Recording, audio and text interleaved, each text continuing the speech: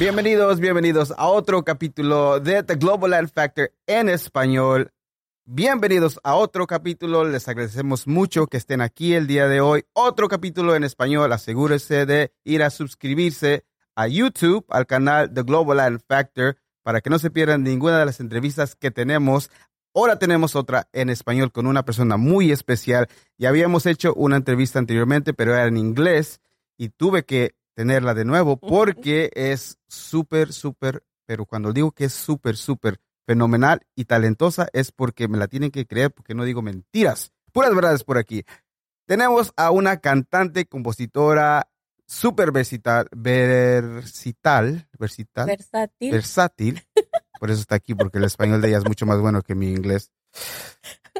Un dato muy curioso, era maestra de kinder y dejó de ser maestra para dedicarse al canto 100%. Nació en El Paso y creció en Juárez, Chihuahua.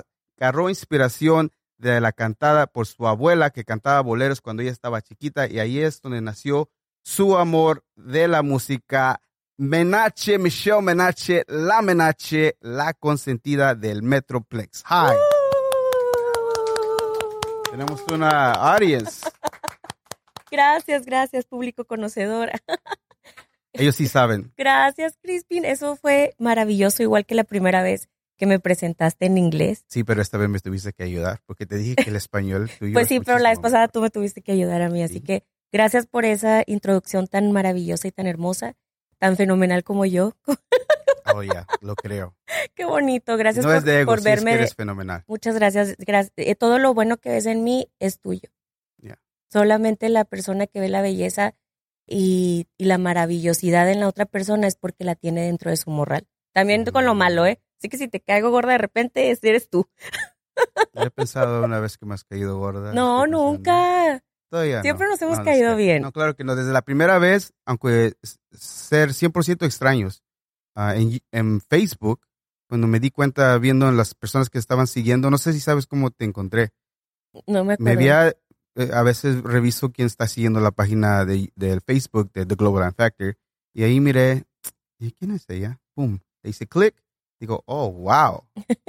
Digo, ¿de veras? Y cuando empecé a seguirte y a mensajearte para poder tener uno de mis capítulos, que era en inglés, que no Ajá. eras, aunque no es tu primer lenguaje, igualmente yo pensé que, yo sé que sí sabías el inglés bien, pero yo sé que te arriesgaste un poquito porque no sabes muy bien el inglés, pero te sientes mucho más Más segura. más segura Ajá. en el español. Y más yo también, porque Claro me que sí. puedo comunicar mucho más fácil desde, o sea, mi espacio tanto como persona normal y como artista, ¿no? Como ya Sí. sabes que nosotros los artistas, cantautores, pintores, bailarines, siempre tenemos como esta persona Yeah. a la que entramos y salimos.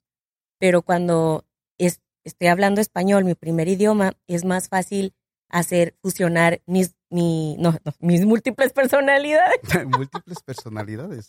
No, tú Ahí donde sabes, sale el la lado Menache, artista, la Menache. Michelle y la Menache Ujú. en una sola.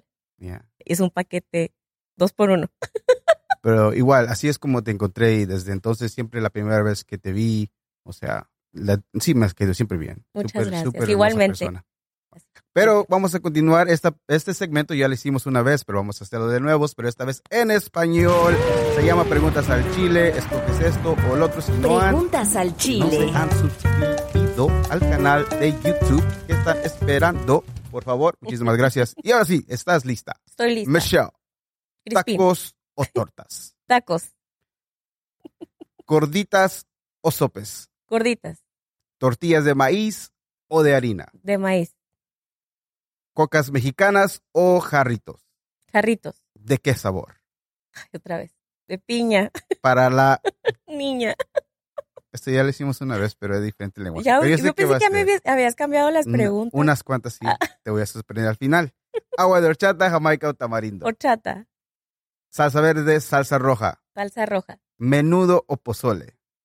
Menudo. ¿Por qué?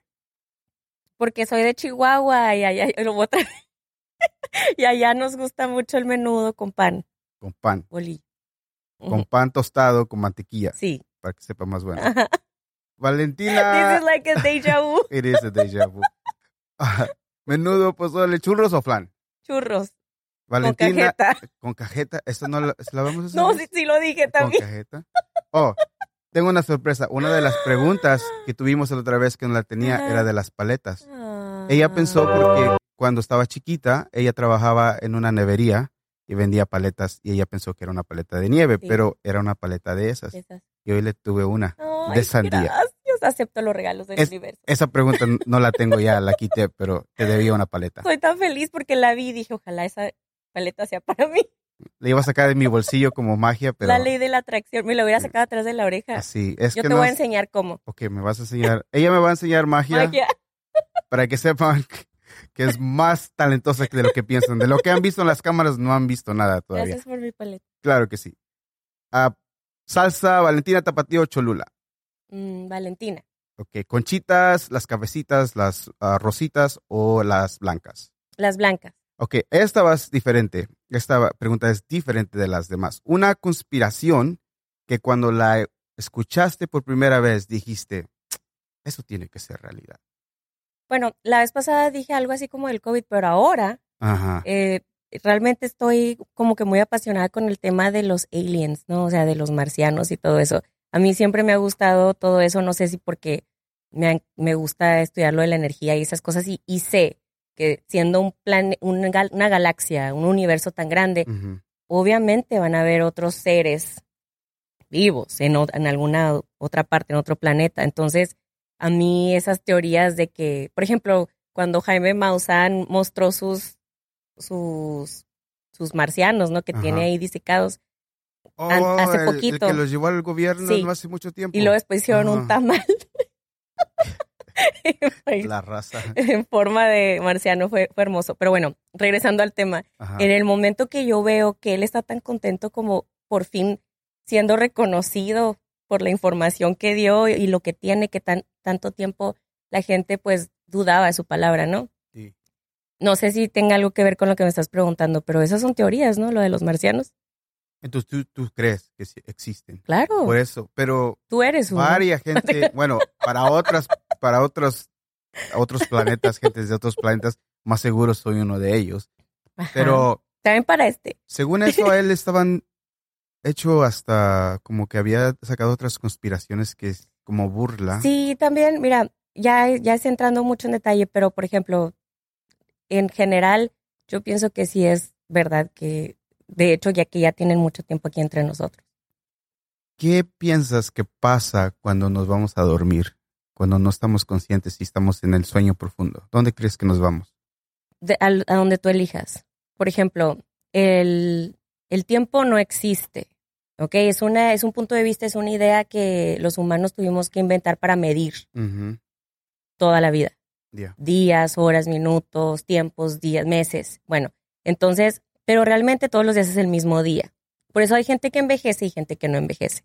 Porque la gente que envejece es porque tiene el punto de vista que tienen que cada día verse más grandes. O tienen que verse como su abuelita cuando tenía tanta edad. Porque son puntos de referencia que tienes y empiezas tú a vivirlos. Tu punto de vista crea tu realidad. Entonces, having said this, si el tiempo no existe, cuando duermes, puedes elegir ir en tu línea de dimensiones de tiempo, en tu mente. Puedes regresar al pasado, arreglar cosas en el pasado, puedes irte a tu futuro en tu imaginación, a donde tú piensas que vas o a donde tú ya elegiste ir. Puedes traerte el sentimiento del futuro al presente y tu subconsciente lo va a percibir como que estás viviendo ya tu futuro en el presente. Y empieza a cambiar tu cuerpo, empieza a cambiar tu realidad tridimensional. Es como entre la Matrix que tú ya creaste en tu vida. Todos los días estamos viviendo una película, ¿ok? Donde tú y yo somos personas que estamos colaborando en nuestro mismo... Cada quien tiene su sueño de vida, ¿verdad? Sí. Pero en el momento que tú y yo hablamos, ya estamos haciendo otra entidad, otra vida. ¿Por qué? Porque estamos conviviendo, nuestros pensamientos están jugando uno con el otro. Ya se crea otra red de información.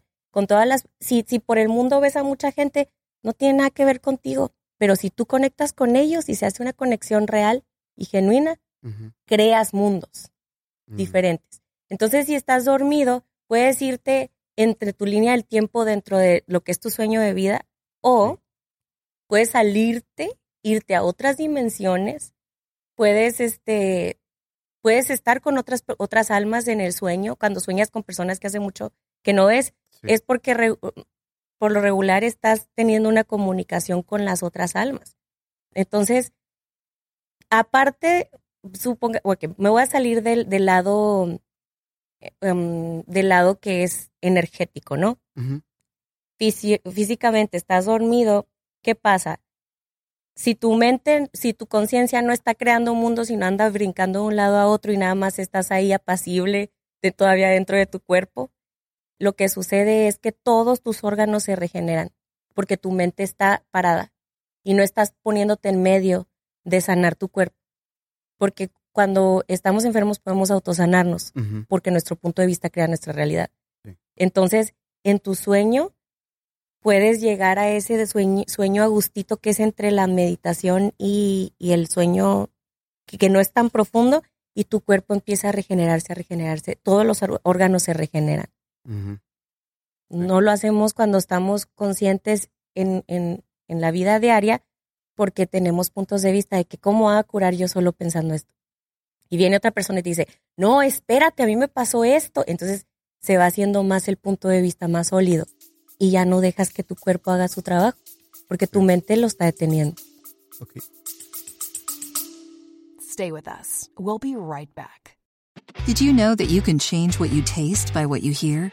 How can you use sound to make a deeper connection with your clients? Can we be healed with sound? Sound influences people in their buying decisions and their daily lives. In the podcast Audio Branding, I explore all of this, both with my own observations as a voice actor of over 15 years and by interviewing knowledgeable professionals in the field of advertising, marketing, music, and science. To have a listen for yourself, visit audiobrandingpodcast.com.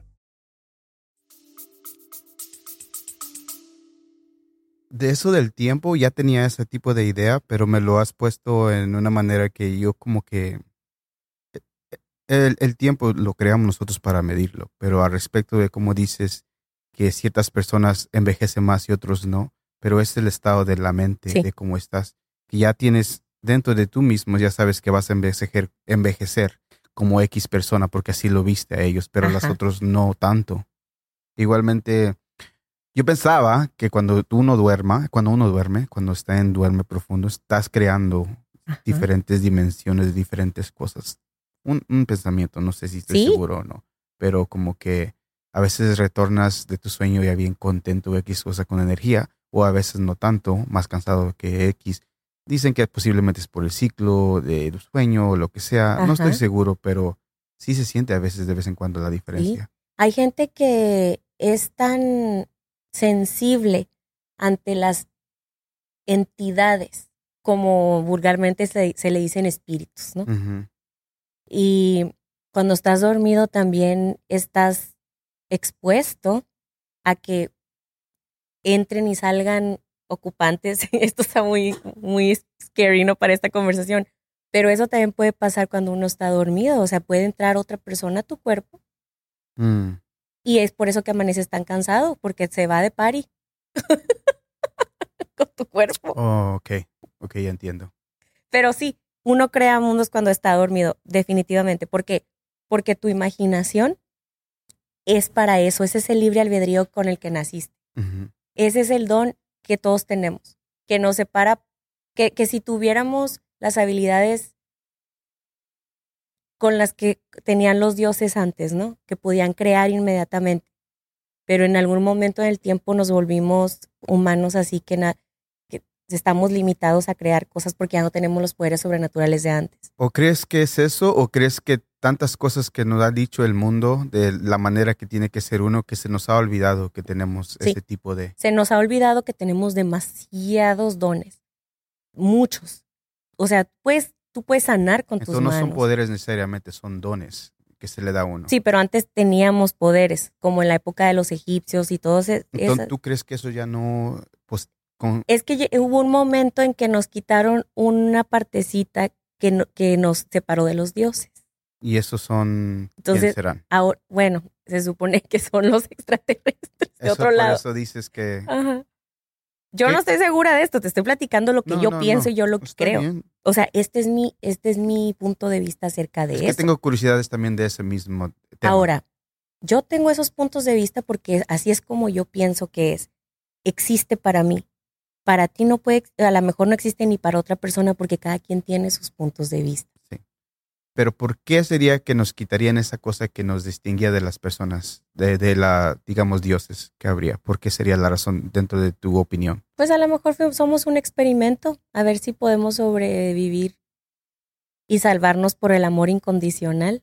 Porque si te has puesto a pensar, somos los humanos, somos la única, bueno, porque no sabemos dónde están, quiénes son los demás, pero nosotros tenemos la habilidad Ujú. de hacer cosas muy poderosas solamente guiados por el amor incondicional.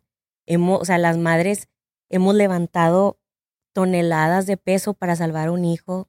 O sea, yo me he convertido en un dragón para proteger a mi hijo de un atraco.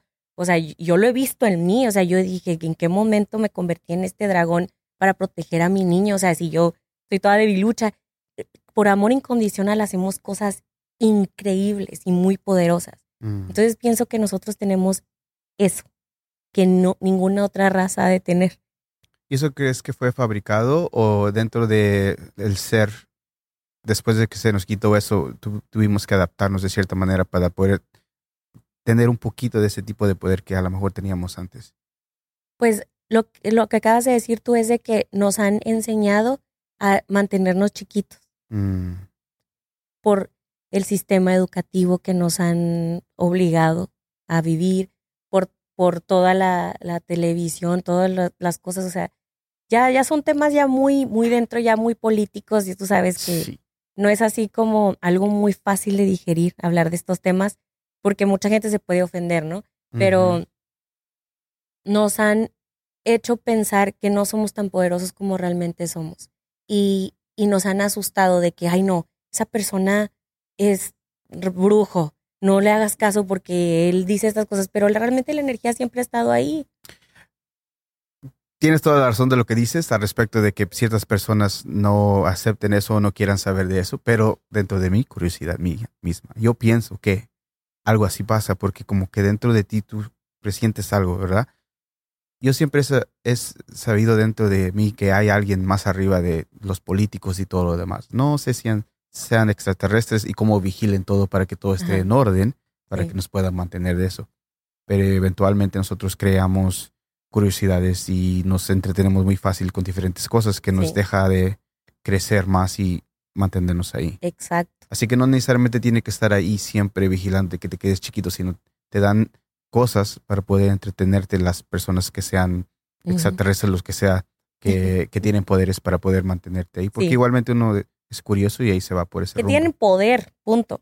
No tanto poderes sobrenaturales, sino que tienen el poder adquisitivo, De influencia también. ajá, y que les conviene que las personas no estemos tan despiertas o no desarrollemos todas esas habilidades. Tú sabes que cuando convives mucho tiempo con una persona, de repente dices, ay, se me antoja una nieve de fresa.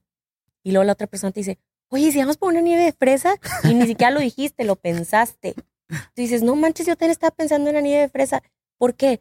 Porque somos telepáticos, pero nunca nos permitimos realmente bajar nuestras barreras, dejarnos de distraer con el teléfono, con puras cosas que ni al caso, para poder conectar con realmente nuestra divinidad. Sí. Entonces, cuando a veces sueñas cosas que van a pasar, ¿por qué? Porque percibes, porque sabes que el presente, pasado y futuro es lineal, puedes caminar entre el mundo, o sea, todas estas cosas las puedes hacer. ¿Cuántas veces no se ha caído un sobrinito, un niño, un hijo tuyo y lo levantas y lo, ay, pobrecito, sana, sana, colita de rana? ¿Por qué? Porque las manos sanan Ujú. y los niños ya se sienten bien, pero no es como que tradición. Los humanos tenemos alrededor de 9 dones que podemos desarrollar para poder causar cosas buenas en otras personas y poder compartir el amor incondicional. Cuando tienes un don, no precisamente es para que digas, ay, no, es una maldición que yo sueñe cosas que van a pasar. No, es un regalo hermoso de la fuente, de quien tú quieras creer. Es un regalo tuyo que tú te diste a ti mismo y lo desarrollaste. Y que pues lo tienes para poder compartirlo y poderle avisarle a alguien, oye, soñé algo bien raro, aguas, yo te recomiendo que no viajes este día. Es todo, no tienes que decir, soñé que te moriste. No. O sea, la gente tiene que tener, ¿te acuerdas que estábamos hablando antes de empezar de la programación neurolingüística? Que la raíz de eso es hablar con lenguaje intencional. Sí. ¿Qué es el lenguaje intencional? Hablar desde un espacio positivo. Y no, la palabra puede crear mundos, edificar una persona o puede destruirlo. Sí, yo soy muy consciente de las palabras que me digo yo mismo cuando estoy hablando. Como ¿qué te dices a ti mismo? No, consciente de las cosas que digo para espejo. Que no... Qué bonito soy. No necesariamente, pero más vigilo las cosas que me puedan perjudicar más, como qué torpe soy, qué sonso, qué enfermo, nada de eso. Gracias. Lo siento mucho que me dije eso ahorita, pero digo, no lo yo uso. Sí, a veces me digo eso. Yo no lo uso. Estoy sano. Y si me empiezo a sentir, aunque igualmente sea psicológicamente estoy sano, estoy bien, todo marcha bien, estoy excelentemente. Se cansa la gente, yo creo que cada vez que mandan un texto, porque a lo mejor están esperando que les diga una novela que me está pasando, pero siempre es, ¿cómo te va? Excelentemente. Ahorita me contestaste y yo así dijiste, cada vez mucho mejor, algo así dijiste y yo, ¡oh, qué bonito! Gracias que no eres la típica persona de, pues fíjate que la otra vez me pasó y que, ay no, yo ya me cansé de eso, Crispin. Nos formulamos tormentas en un vaso de agua dentro de la mente, que repetimos cosas que ya pasaron, que ya ni están. ¿Y qué es lo que estamos haciendo? Mandando la misma frecuencia vibratoria, el mismo mensaje de que esta es la canción que quiero escuchar siempre, de tristeza, mándame más, universo. Sin saber que pueden rendir y dejar eso soltar y esquipear para la siguiente cosa en lugar de estar en la misma. Traer el futuro que quieres ser al presente. Ahorita. Y vibrar esa frecuencia. O sea, ponerle, ahora yo soy esta. Que sabes que eso es lo que me pasó en este viaje que acabo de hacer, que regresé ayer de Puerto Rico. De Puerto Rico, platicando. Estaba haciendo un video. Un video musical con la directora del video y la que me lo va a producir es la autora de la canción original, porque esto es como un homenaje a la amistad que yo tuve con mis amigos músicos allá de Puerto Rico. Ellos fueron los que me enseñaron la música cuando yo era maestra y yo no tenía idea. Yo nada más quería escribir. Entonces, para mí fue regresar después de 10 años y darles este regalo como un homenaje a todo lo que significó el comienzo de mi carrera, ¿no? Con ellos. Y llegar al principio, porque ahí es donde nació el amor, donde te diste cuenta de que te querías ir, pero algún sentimiento te daba dentro de ti que dice, no, esto es como si estuviera dejando a mi pareja o a alguien más que se iban a ir. Me volvió a pasar. Otra vez. Me volvió a pasar así como una hora antes de irme al aeropuerto. Me estaba yo sola desayunando y empecé a sentir esa ansiedad de que voy a dejar algo mío aquí otra vez. Entonces, pero fue bien bonito darme cuenta, o sea, de cómo la música perdura. Un poquito atrás del micrófono para que no te pierda. Ya. Yo encima de ti. Bueno, que cómo la música perdura a través de los años y cómo consolida las amistades, ¿no? Sí. Pero entonces fui con Aketi Subi, la cantautora de esta canción. Ella me va a producir el video musical, entonces por eso fui. Pero ¿por qué te está diciendo esto desde un principio? Porque estábamos hablando de que ya se me fue el avión esta vez. Ahora me tocó a mí. Ayuda. De veras que se me fue, no me acuerdo qué estaba preguntando. ¿De qué estaba? ¿Por qué le dije de lo de Puerto Rico? Antes de eso me preguntó algo. Se me fue de ti.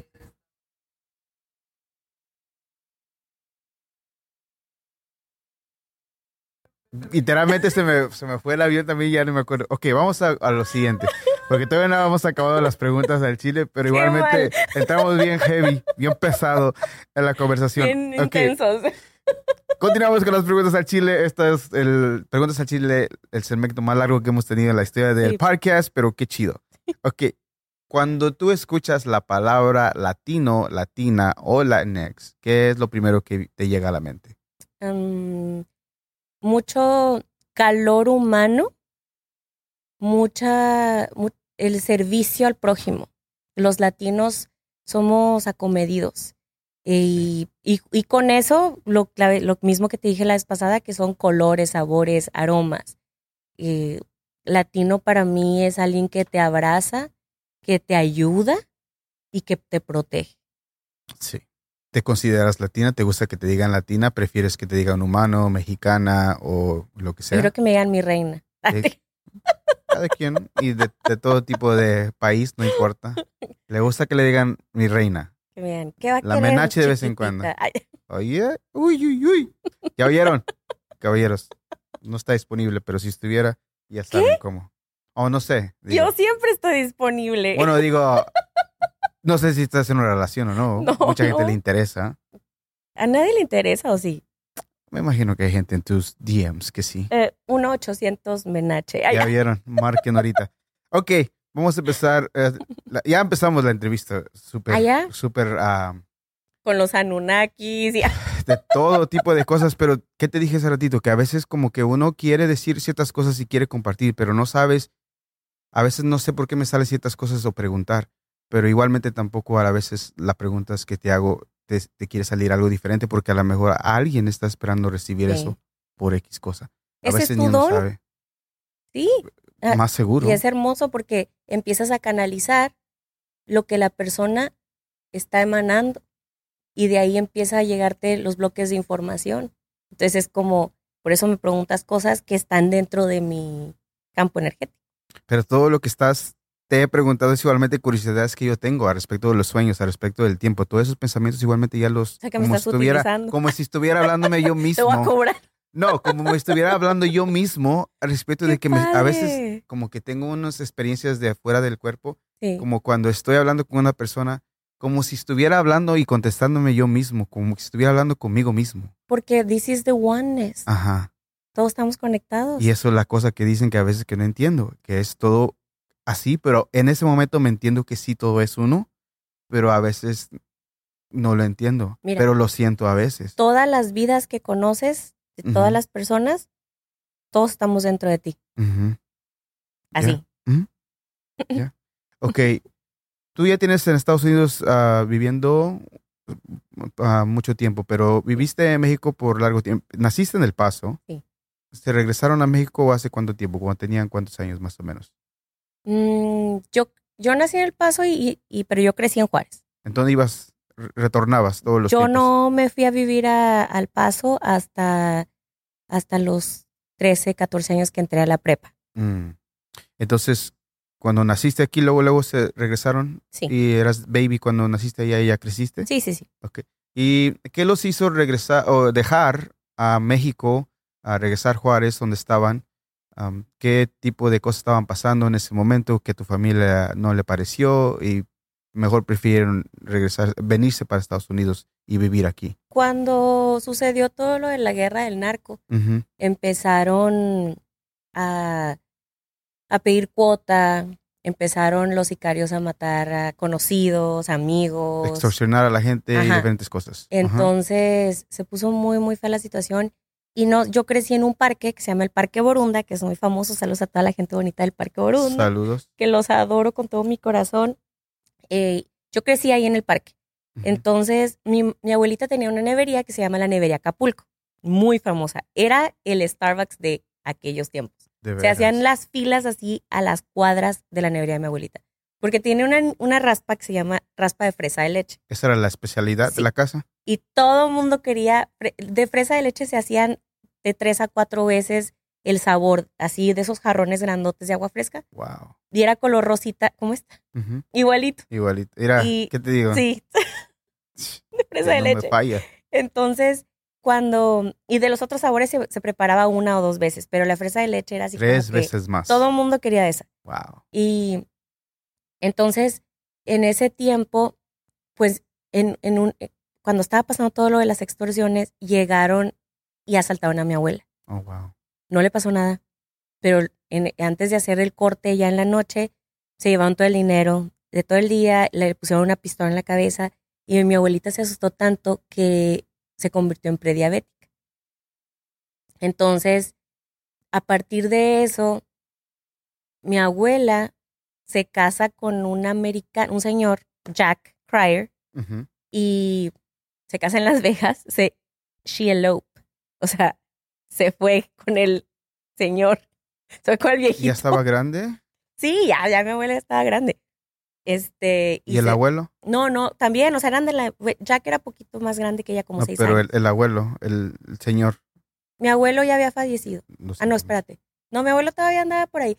Pero mi abuela ya llevaba como 3 matrimonios. Está el cuarto, algo así. Ok. No la quiero quemar, pobrecita mi abuela, pero bueno, no me acuerdo muy bien. El caso es de que se casa con Jack Ujú. esto pasa todo al mismo tiempo y mi abuela se viene a vivir acá a Dallas Ok. con Jack y se empieza a traer tuvo 3 hijas, de las cuales mi mamá es la mayor. Ujú. Entonces empezó a traer a cada una con toda su familia. Primero fue mi tía Luisa y ella aquí en Dallas tuvo a Luis Roberto, mi primito, ya casada con mi tío Roberto. Y luego ya después, yo venía de vacaciones cada que podía cuando mi abuela y mi tía estaba aquí. Y luego después fue mi mamá, Ujú. y luego ya al último mi tía Rebeca, ¿no? Entonces ya estábamos todos aquí. Así es como fue sucediendo. Pero yo me vine a vivir aquí cuando yo tenía 18 años. Yo cumplí los 18 años. 19 aquí. Wow. Y para mí fue súper traumante porque yo estaba empezando mi carrera de cantante allá. Empecé como modelo para darme a conocer y cantar con mariachi. O sea, yo no tenía ni la estatura ni el cuerpo para ser modelo. Pero pues daba el gatazo cuando me maquillaban y todo. Entonces ganaba mis fotogénica y cosas así. Sí. Entonces yo me dedicaba a hacer ese tipo de eventos como mis Fiesta de las Flores, que es muy famoso ahí en El Paso, Ujú. para darme a conocer como cantante. Entonces cuando yo ya me estaba consolidando con un nombre localmente, fue cuando mi abuela ya decide ya que también mi mamá se vaya para allá. Yo lloré todas las 10 horas de camino, o sea, aparte dejé a mi primer high school sweetheart, mi primer novio, Adrián, y Adrián ya se iba al Air Force. Ujú. Entonces, como que los dos nos fuimos al mismo tiempo del Paso, pero fue bien traumático porque pues yo quería estar más tiempo con él, ¿no? Y me Sí. trajeron para acá. Entonces ya estabas tú estableciendo tu nombre allá, Ajá. darte a conocer y nomás de repente. Pero vamos a retroceder un poquito más. Ajá. ¿Cuáles son las primeras memorias que tú tienes de que te encantaba la música, te gustaba cantar? Aparte de que tu abuelita cantaba boleros, ella es la que te inspiró algo así más o menos que a crecer el amor por la música o otras cosas que te pasaron. Pues mira, yo desde chiquita crecí en una casa con mucha música por mi abuela. Ujú. Entonces yo creo que esa es mi mayor influencia. Porque mi abuela fiestotas así que hacía de que cerraba los lugares y ponía el mariachi toda la noche y ella para ella cantar toda la noche. Sí. Ya divorciada de mi abuelito, obviamente. Y entonces yo crecí en una casa con mucha música. Ahora tengo una nana, bueno, se llama Mari, en ese tiempo la tenía. Ya no es mi nana, ya no me tiene que cuidar.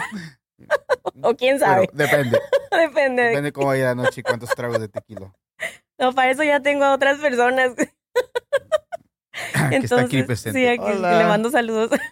¿Y luego? Entonces, cuando cuando Mari empieza a cuidarme, me empieza a enseñar canciones. Ujú. Porque mi abuela ponía la música, pero ella no se sentaba a decirme, canta así. No, ella tenía una vida muy ocupada, pero ella siempre me ponía la música, ¿no? O sea, yo crecí viendo que eso era normal que mi abuela cantara. Ujú. Mari se sienta conmigo, yo tengo que unos 6, 7 años, y Mari se sienta conmigo a enseñarme la de Adelita. Y si Adelita se fuera con otro, bueno. Entonces, y luego Las Golondrinas, que era una canción bien triste. Mm. Entonces, a mí me daba mucha vergüenza cantar, Crispin, mucha. Yo creo que yo tuve vergüenza de cantar en frente del público ya bien grande, como hasta los 30 años. ¿Por qué te daba vergüenza? No sé, me causaba mucha ansiedad de estar tan expuesta en frente de la gente, y a lo mejor porque soy muy sensible y percibía todo lo que estaba sintiendo la gente, ¿no? Y yo me ponía más tensa y más nerviosa. Pero te presentabas de todos modos. ¿Cómo es Claro. que tenías tanto pánico, pero todavía impulsabas Pues para...? porque no rajo. Y ese es un trait, es algo que me identifica como persona, de que aunque esté así con todo el miedo hasta el tope, me aviento, con todo y miedo. Entonces es la única forma que he podido avanzar en la vida, haciéndolo hasta con miedo. ¿Era nomás miedo o era temor? Todo con todo. Todo. O sea, era como lanzarte a un precipicio y no saber dónde vas a caer. Así. Entonces me causaba mucha ansiedad presentarme frente a la gente. Todavía ya grande aquí en Dallas, yo cantaba para el consulado mexicano. Ujú. Y cuando eran así reuniones chiquitas del consulado, así como máximo 30 personas, yo estaba bien, estaba contenida. Pero ya cuando me tocaba cantar en un día de la independencia con 5,000 personas, yo, o sea, me paniqueaba antes de subir al escenario y ya me quería desmayar y hacía todo un show. Y una vez mi mamá me tuvo que dar una cachetada. Te cacheteó tu mamá. Me dijo, párale. Te volviste bien histérica y... No, dije, ¿sabes qué? No, olvídalo. No. Y me regresé. O sea, iba subiendo al escenario con el traje de mariachi, así, bien majestuoso. Y no, mejor no. Y me regresé al escenario y luego empecé como hyperventilating. Y a mí esas cosas ni me pasaban. O sea, era como en el momento, ¿no? Ujú. Y yo no reconocía lo que me estaba pasando. Yo nada más sabía que estaba como en un pánico. ¿Qué es esto? Yo no sé qué es esto. Por la ansiedad de cantar enfrente de la gente. Porque había mucha gente. Ajá. Wow. Y me asusté mucho y me dio mi mamá una cachetada así como, ¡ey, ya párale! Me dice, has trabajado mucho para este momento, respira. Y ahí estoy yo.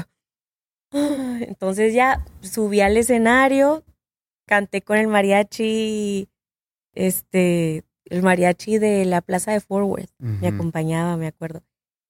Canté como 5 canciones, súper bien, como si nada. Me bajé del escenario y me solté llorando. O sea, porque era como, ya se acabó, ya, gracias a Dios. No era de... Me puse chiple. No era felicidad de que pudiste cantar enfrente de Era la gente. como un más relief, era como, ay, y luego toda la gente se acercaba a tomarse fotos conmigo y yo, así, todos los ojos negros. Como mapache. Y luego yo, ay, vengo. Como mapache con los Me ojitos. puse chiple porque ¿Sí? bajé del escenario y vi a mi padrastro y me pongo chiple. Entonces, ¿Qué es chiple? chiple así como cuando las mujeres se ponen sensibles con una persona que les representa protección. Como cuando se ponen así con el novio, con el papá. No es lo mismo que chipil. No es lo mismo. Es lo ¿verdad? mismo que ¿Es casi chipil, lo mismo? ¿no? ¿Chipil y chiple? Sí. Ok, esa misma. Sí. Entonces ya sé cuál es la Me palabra. puse chipil. La primera entrevista estaba notando que ciertas palabras que tú hablas siendo del norte, como yo soy de Morelos, son diferentes. Claro. No tienen el mismo significado. Hay que checar bien eso. ¿Será que sí? Porque a lo mejor tú dices algo y digo, ¿qué quieres decir y tú con pensando eso? que dije otra cosa. Eso, mero. Ok, ya recorrimos el tiempo. Tienes que ir porque ya todo el mundo está aquí presente en Dallas y dejas tu carrera. Entonces, ¿qué empiezas aquí para empezar a cantar de nuevo? ¿Lo dejas por completo? ¿Empiezas a estudiar y hacerte maestra? ¿O qué es lo que hiciste? Llegué trabajando a un DSW, que es como una bodega de muchos zapatos. DSW. Hasta el día de hoy no aspiro porque eran tan grandes, eran de esas aspiradoras comerciales, industriales, y pesaban tanto y yo odiaba, o sea, ahora ni de loca te aspiro en ningún lugar. Lo odio, no sabes cuánto. Entonces, pero porque trabajé yo creo que como un año entero ahí.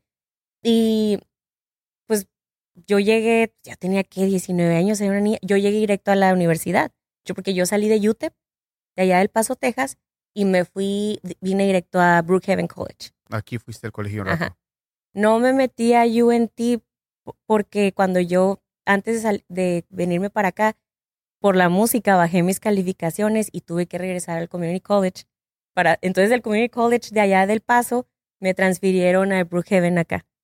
¿Pero por qué te estaba afectando por la música? ¿Porque seguías Porque trabajando? Cuando yo estaba en El Paso, yo seguía cantando en eventos así culturales. Entonces no me despertaba. Y no iba a la... Y no ibas a la escuela. No. Y llegas aquí, ¿y cuándo empiezas a retomar tu carrera de cantante? Pues llegué directamente aquí a tomar clases. Yo estaba estudiando ciencias de la comunicación. Entonces, dentro de ciencias de la comunicación tenía jazz, o sea, baile, tenía música, o sea, las bases de la música y tenía coro. Entonces yo nunca dejé cantar realmente, pero no lo hacía profesionalmente.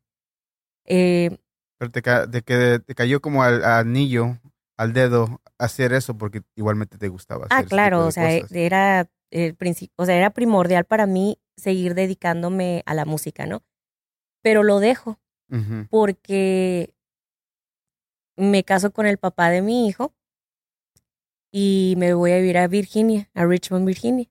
Andabas en Virginia. Ajá, y allá nació Wow. mi niño. Ujú. Entonces, cuando yo me caso, pues dejo la universidad y me vuelvo ama de casa según yo. Entonces, en una de esas, ya cuando mi niño ya tenía como 5 meses de nacido, que ya lo Ujú. podía dejar con alguien, me empecé a trabajar de mesera en un restaurante salvadoreño que se Oh, llama El wow. Pulgarcito. El pulgarcito. Ajá. Ajá. Y era un lugar así mini. Pero empecé a trabajar ahí de mesera y de repente llega un muchacho que le decían el enano, El pero enano. era un muchacho altísimo. Típico Ajá, apellido llega y latino. luego, hola, buenos días, que no sé qué, así con esa voz de locutor, luego, y yo así como, "Ay, nefasto". Y luego, me dice, y lo atiendo yo, digo, ¿qué gustas pedir? Y me dijo algo que no le entendí, le dije, mande. Me dice, ¿eres mexicana? Le dije, sí. Me dice, ¿no te gustaría ser locutora? Para esto, yo ya tenía 3 años estudiando comunicaciones, o sea, Ujú. yo siempre he querido estar en las comunicaciones. Él no tenía idea de que yo tenía habilidades. Wow. Él nada más me escuchó decir mande. Ni Eso es siquiera hablé todo. con voz así de que, hola, buenos días, bienvenido al Pulgarcito. Mande. No, ¿cuántas puspusas vas a querer? O nada de eso. O sea, yo como Wow. que, ¿qué va a querer? Mande. Como persona normal, ¿no? Ujú. Y inmediatamente me dio, y le dije, sí, sí quiero. Entonces, nada más estuve como una semana en el Pulgarcito porque me convertí en locutora. Allá en, Y me en, dieron, en ajá, en Virginia. Virginia, y me dieron mi propio show. ¿Tuviste tu propio show? ¿Y Sí, cómo se llamaba? la chiquitita de las ¿Y por tardes. cuánto tiempo? Estuve como por 3 meses porque cerraron cerraron toda la radio, la estación. La estación de radio. Y pues ya, valió queso. Pero estuve 3 meses con mi propio. Primero me estuvieron como entrenando Ujú. por un mes entero. Sí. Entonces, como yo era la newbie, yo era, no sé si sepas el frío de Virginia, pero te Oh, duelen los dedos, sí. de los huesos. Yo sé el frío de Nueva York y no creo Ok. que sea muy diferente. Así exacto. Ajá. Acabo de ir en diciembre y es el mismo frío, horrible. Yeah, y horrible. Que no puedes ni mover los dedos porque piensas que se te van a quebrar, así. Sales afuera y empiezas a toser por tan frío que está. Horrible, horrible. Entonces, Ujú. pues a mí me mandaban a abrir la estación a las 5 de la mañana, a las 4 de la mañana, Wow. para que ellos llegaran a las 6. Y yo ya tenía que tener el café. Me iba caminando a 2 cuadras por el café con el friazo y luego regresaba y luego empezaba a poner la programación. O sea, yo abría la radio, a mí me tenían y ve esto, y ve esto. Y en ratitos me entrenaban, ¿no? Entonces, ya después como de un mes y medio ya me aventaron solita y me divertí mucho, mucho, mucho. Tú no sabes, se la pasaban regañándome porque me decían, Michelle, no digas eso, Michelle, no digas eso. ¿Era estación mexicana o era Sí, latina? por eso me contrataron, porque yo era la única mexicana, en esa área. porque habían puros salvadoreños y Oh, guatemaltecos wow. y necesitaban un acento como el mío. Entonces, Ajá. pues tú sabes que mi acento en español es un tanto fresita. Un poquito. Entonces ellos, para una estación de radio regional mexicana, yo necesitaba sonar como bien mexano. En Ajua. Entonces pues yo fingí al agua así como, hola muchachos, ¿cómo están? O sea, Le ponías acento a tu voz para también. sonar más norteña. Más regio. Entonces yo decía, pídanme sus besos de sabores. Entonces me hablaban todos los albañiles, chiquitita, mándame un beso de chocolate. Y yo, y este beso de chocolate va para mi Oh, amigo really? Toño, Wow. que es chirroquero. O sea, Así mero. tú no sabes todo lo que yo me divertí con ¿De ese qué hora show. se quiere estar el show? Yo estaba de 12 a, pues no sé, el del mediodía, pero eran 3 horas. Wow. O sea, como 3 de la tarde. 12 a 3. Ajá. Y 3 meses duró. Sí. Y luego después de eso, ¿qué pasa? ¿Qué sucede? Que Ok, te encontraron, para que se les quite a todos, le Sí, quitaron la a estación. todos. Ni uno. Ajá. Y luego, Exacto. Entonces, aquí nadie es feliz. Nos para que se vamos les todos. quite todos. Y luego, Haz de cuenta que yo, a partir de eso, ya soy una figura local. oh, wow. Inmediatamente, ¿va? Una figura pública. Entonces iba a los restaurantes y ahí está la chiquitita que no sé. Entonces yo ya tenía fama de que era alguien. Entonces llego al restaurante otra vez con la cola entre las patas y luego, Ujú. don José, me da trabajo otra vez. Pero le aventaste el mandil y dijiste, ya me voy a ser artista. O dijiste, ¿sabes qué? Ya no puedo, tengo otra oportunidad. Le dije... Depende de cómo te fuiste. Como nada más tenía 2 semanas. Le dije, don José, ¿qué cree? Me acaban de descubrir. Entonces don José como muy orgulloso. Oh, sí, diles, mándame saludos, que no sé qué, bueno. Qué buena onda, ¿eh? Sí fue buena onda don José, pero después resultó ser un depravado. Entonces esa historia ya no mejoró. Pero en el principio era muy buena persona. Entonces me dejó regresar. Wow. Cuando regreso, llego, no, pues fíjese que ya se acabó lo de la radio. Y cuando yo regreso ya tienen karaoke. Y ese mismo día que yo regreso a ser otra vez mesera, le digo, don José, ¿me deja cantar una canción? ¿Cantas? Sí.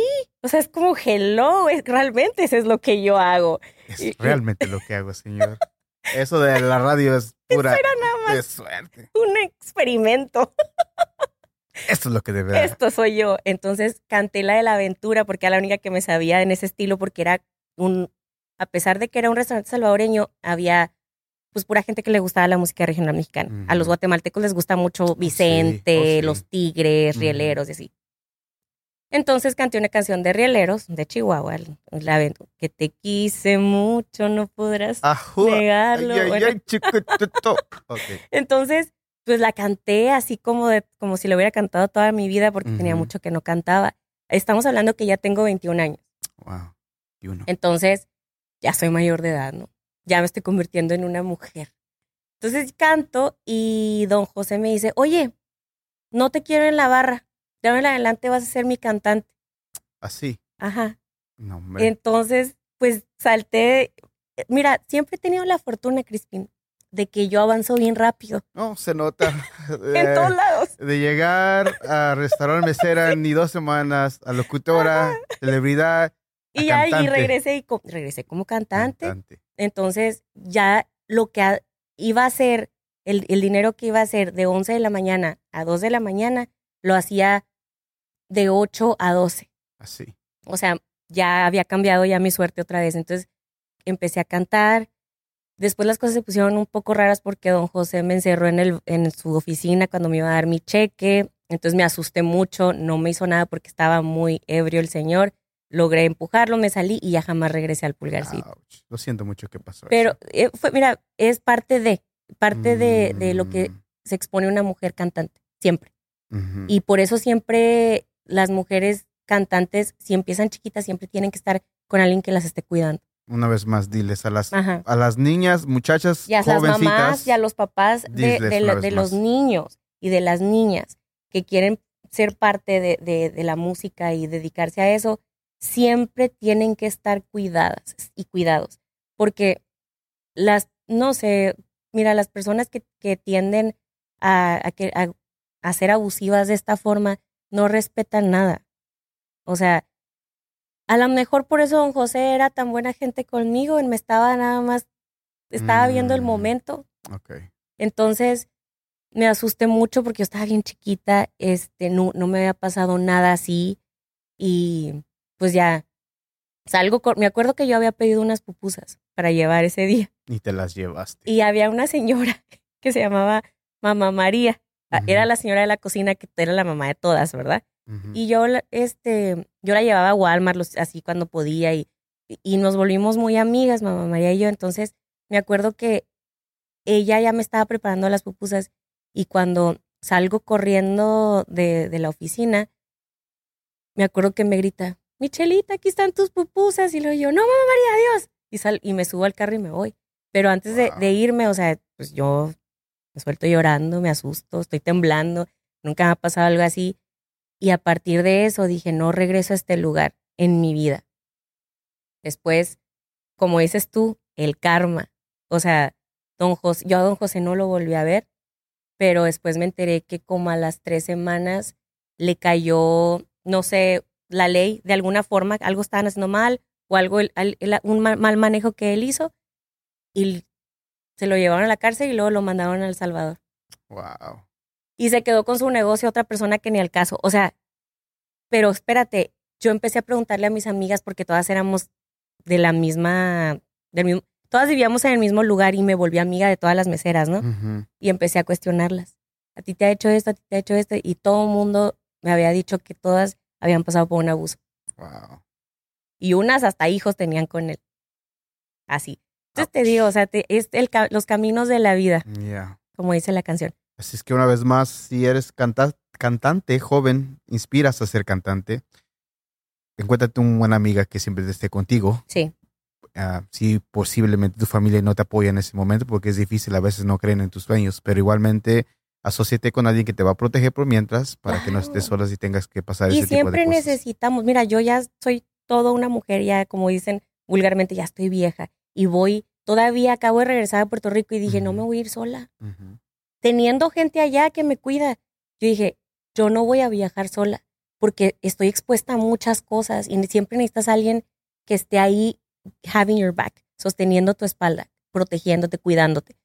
Y más cuando eres mujer en este ambiente porque hay muchos tiburones, hay muchos lobos, hay gente que nada más está viendo, piensan que porque quiere sobresalir en el medio pueden cruzar la línea y faltarte a ¿Y respeto, si te lo han dicho ofrecerte. literalmente así al chile? Claro, hasta cuando era corista de Leo Dan, o sea, siempre estuve expuesta a los mismos productores, los mismos músicos, los directores, o sea, de que estoy en este cuarto por si, o sea, así de que te dan su número de cuarto. Pero nadie te lo ha dicho directamente al chile diciéndote, si quieres avanzar, esto es lo que tienes que hacer. Si No, it's implied, ah, es implícito, creo que se dice en español. O sea, es como, es algo que no se habla, pero todo el mundo se sabe. supone o Sí.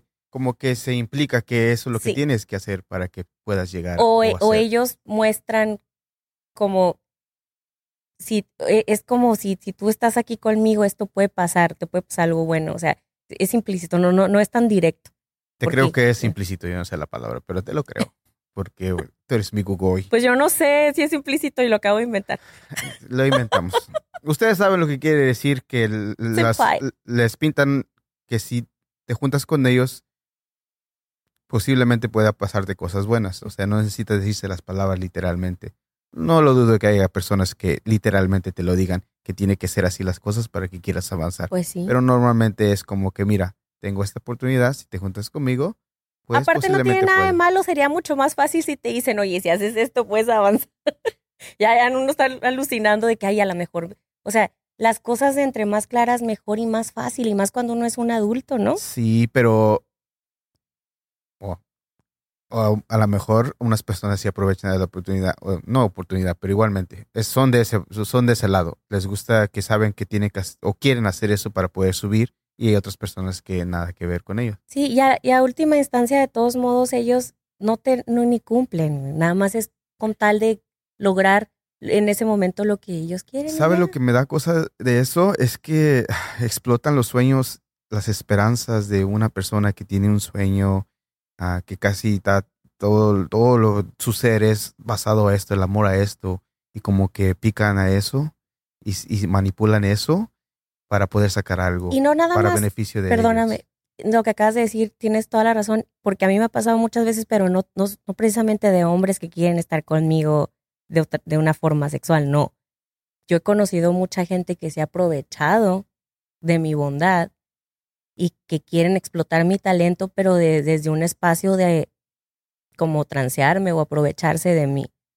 Entonces, yo he vivido una serie de fraudes impresionantemente hermosos porque he crecido tanto de eso Ujú. que lejos de estar en el espacio de víctima, ¿no? De víctima de que, no, es que a mí me pasó esto. No, digo, qué bueno que me pasó eso porque a mí no me vuelve a pasar algo así. Entonces, no es que me haya vuelto tampoco desconfiada, sino ahora puedo identificar ciertas cosas que antes no veía porque yo siempre he sido una persona bien inocente realmente, porque yo pensaba que toda la gente era igual que yo.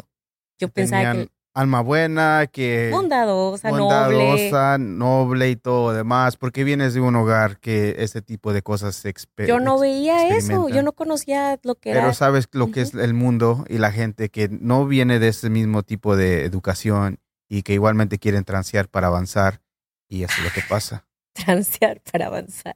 Podríamos hacer un podcast con ese El que no nombre. atrasa no avanza. No es cierto, sí, eso pasa. Desafortunadamente es que todos no crecieron con Transeando cosas así. andamos.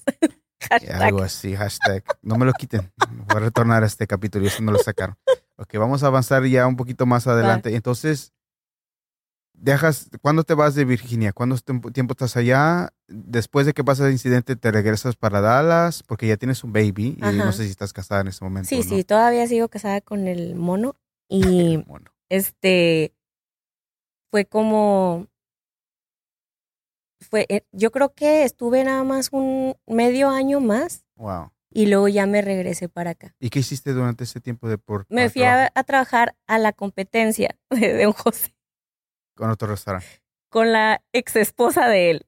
¿Haciendo El mismo nombre. karaoke? Pulgarcito 2. ¿Karaoke o...? Cantando y mesereando. Porque Ah. allá no tenía los mismos privilegios que tenía con don José.